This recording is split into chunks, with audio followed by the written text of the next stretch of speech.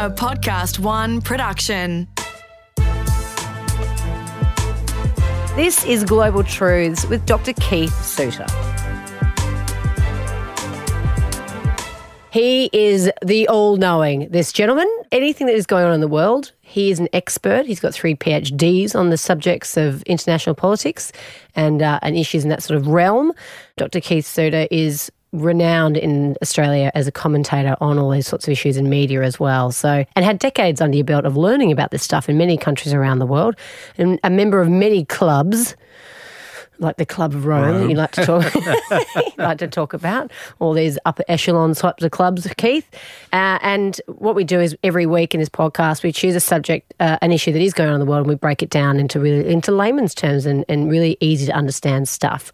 And my role is to ask you those questions.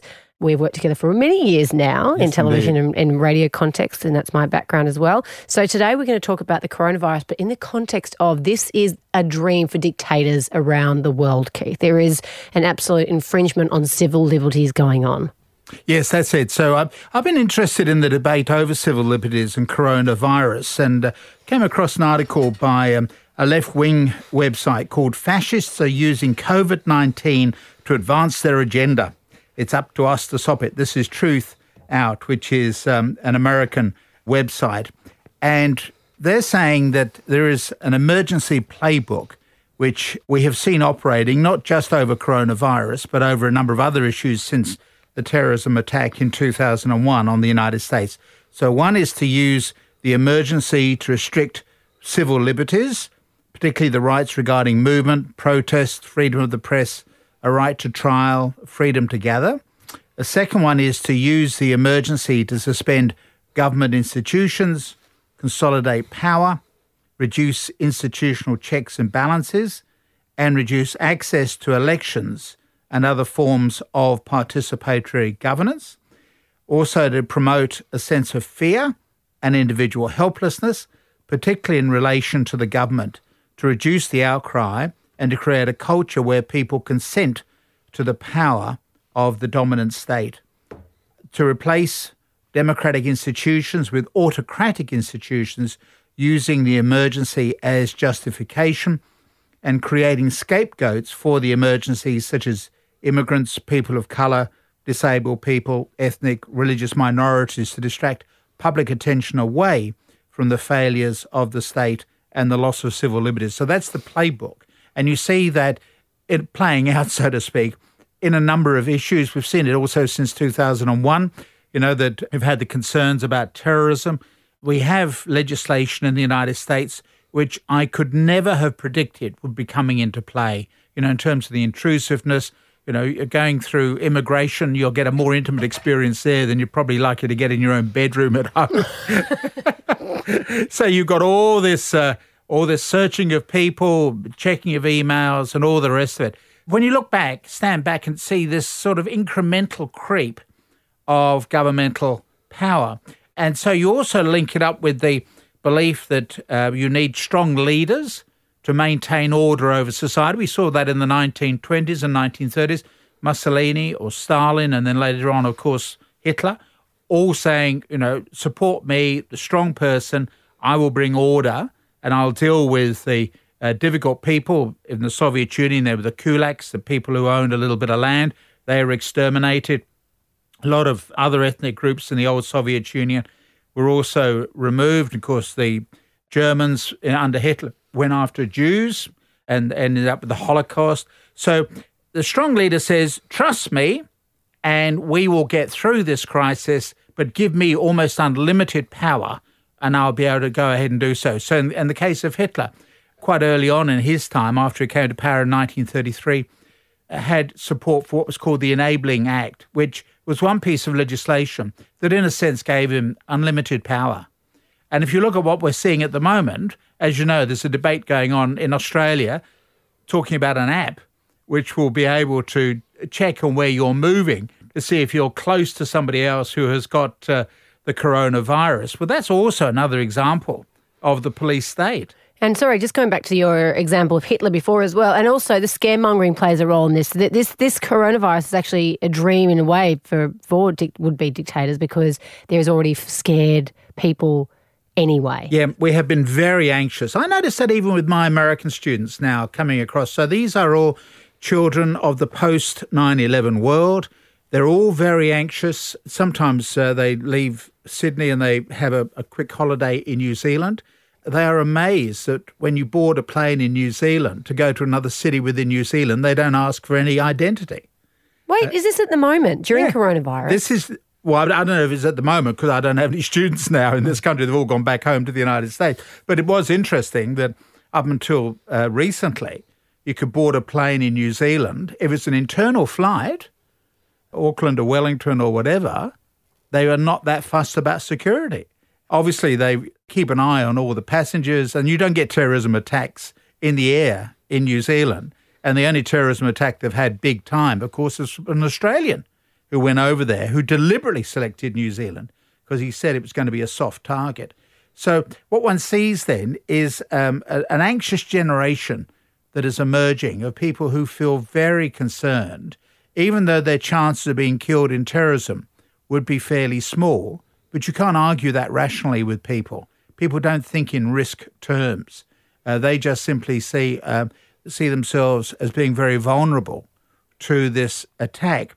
So what we're seeing, if you look back at what this means for democracy, is the way in which it's being argued that democracy has failed. If you have a democratic country like Italy, then it's all over the place.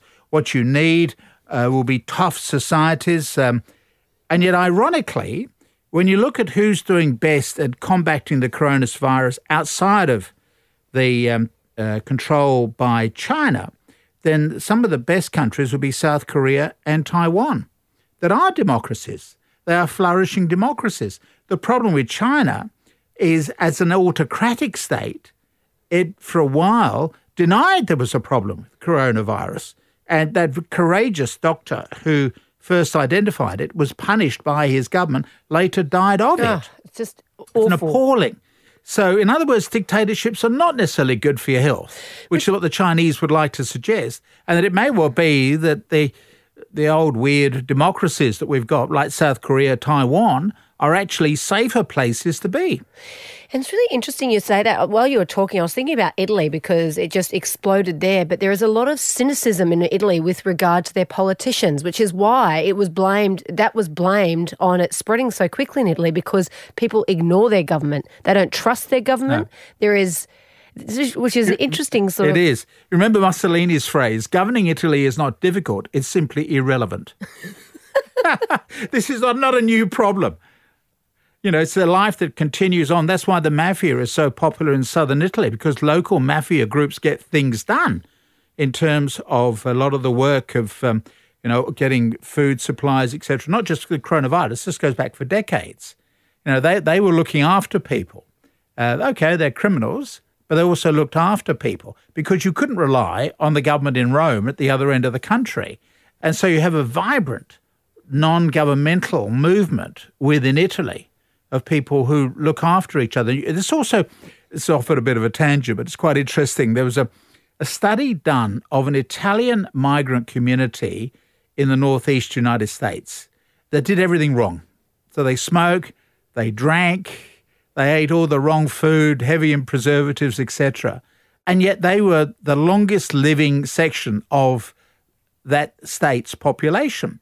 So the experts sort of moved in to find out what on earth kept them going. And it was this element of social capital, the networking, people working together, even though they're in pretty difficult professions, normally very dangerous professions, they're stonemasons or whatever. Nonetheless, they had a good community bonding, right? So this is something which you pick up if you're in Italy, and that sense of providing you're an Italian, it's a community spirit. They had taken that with them when they went to live in the United States, carrying out the work in the quarries. And so even though they're drinking too much, smoking too much, eating the spicy Italian food, they were living longer. And then of course you get all the advantages of living in the United States, that they break up the community, you're suddenly living in big houses separate from the neighbours. You break down the social capital, and now their statistics are just as bad as the average American. But it was very interesting that it was this element of social capital, looking out for one another, that kept that community together. If only that still worked in a coronavirus pandemic. Well, we are now trying to reinvent it. Look at the advertisements that governments are issuing. They're talking about, look after the elderly neighbours, leave food outside their homes. Obviously, don't go inside, but leave food outside, etc. Lifeline on the telephone number 131114 is encouraging people, if you're feeling lonely, give us a call. A Lifeline, with which I've been associated for decades, operates throughout the year, including Christmas and Easter. There are no public holidays for Lifeline. Brilliant service created by a colleague of mine, Alan Walker. So what is interesting is that it builds up the social capital. And we're having to rediscover that because, unfortunately, for the last 30 or 40 years, we have all become new right economic rationalists. In other words, that we don't like the community, we look out for number one. And the coronavirus is exploiting this individualistic attitude that we've got. We look out for number one. We're not worried about the rest of the community. And the coronavirus is, in effect, saying, well, look out for the rest of the community. You just can't be a healthy person in an unhealthy society. And it's quite interesting as well because you're seeing that on the streets. You're seeing that through the stories of people dobbing in each other for certain behaviours, in the media all the time. Like this is actually happening. You see people pop up with their phone and take a photo of people who are not socially distanced to the degree that they're meant to be socially distanced. Yeah. So, it does play into that notion of looking out for oneself. Absolutely. And the moral policing that's going on, which is good.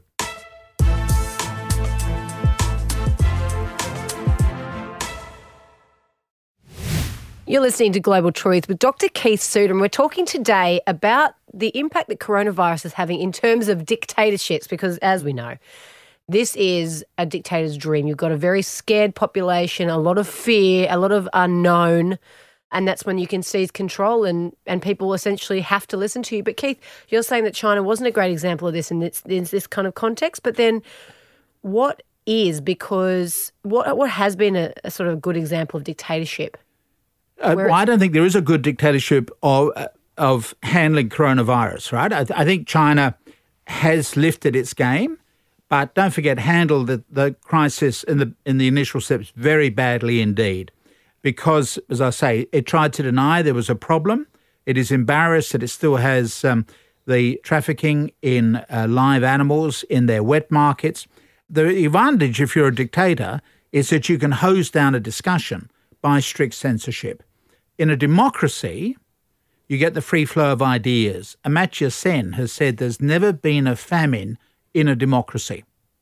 In other words, that in a dictatorship, you can get famines. We saw that in the old Soviet Union. We saw that in China under Chairman Mao Zedong. But in an open society, word gets out that there are food problems, and food then can be moved around the country. In a way, in a dictatorship, you just simply close down the discussion and you treat the people with the message badly. And, of course, we're seeing that in another context, with Julian Assange, that he revealed war crimes being committed and the Americans want to punish him. They're not punishing the people who did the war crimes. They're going after the person alerted the world to this, or at least publicised it. So it's very interesting. They're shooting the messenger and ignoring the original message, which is that war crimes were committed. So in a sense, I'm saying you can do things now in America you could not have been doing before 9/11, because America is becoming much more now a police state, and the coronavirus crisis is simply adding to those powers. And what we're also seeing, ironically, is this tension between the President of the United States and state governors as to who actually runs the country. The Constitution is fairly clear. Trump doesn't have the power to govern states. And, and partly that's what the American Civil War was about in 1861 to 1865. Trump doesn't have the power that he seems to think that he does have. But the power is down at the state level. But even there, you can end up with state governments exerting power over individuals in a way which you would not have thought possible a few decades ago. Yeah, it's really interesting as well, because we've also seen this week, it looks like, Donald Trump is essentially trying to get himself out of position where he'll want to be the country in the world that fares the worst through this. Yep. And that's not a good look in an election year, leading up to an election. So he's desperately trying to what you're referring to there is that the governments, or the governors of the states made the decision to shut down their states. But that didn't come from Donald Trump. That came from these individual states. But he's trying to claim credit for that at the moment. But also we've seen this week from him that extraordinary press conference when he took control and showed the media their errors in a way to try and show where they got it wrong and he's the one that was right. Because he's getting criticised so heavily about his decisions. Absolutely. It's an appalling performance by him because at the beginning of the year, when the virus was just developing and people were talking about it, Trump said this is fake news. This is done by this is the media whipping up something which is not a major issue, and it's also being manufactured by the Democrats with a view to damaging his re-election chances in November. So Trump was positioning himself in the first instance as the president who'd presided over the longest period of economic growth in American history. Beginning under Obama with the rescue package of 2008, they rescued the banks, they didn't rescue ordinary Americans. And he then built upon what Obama had achieved. However, all that has gone, and we're now on the verge of another great recession.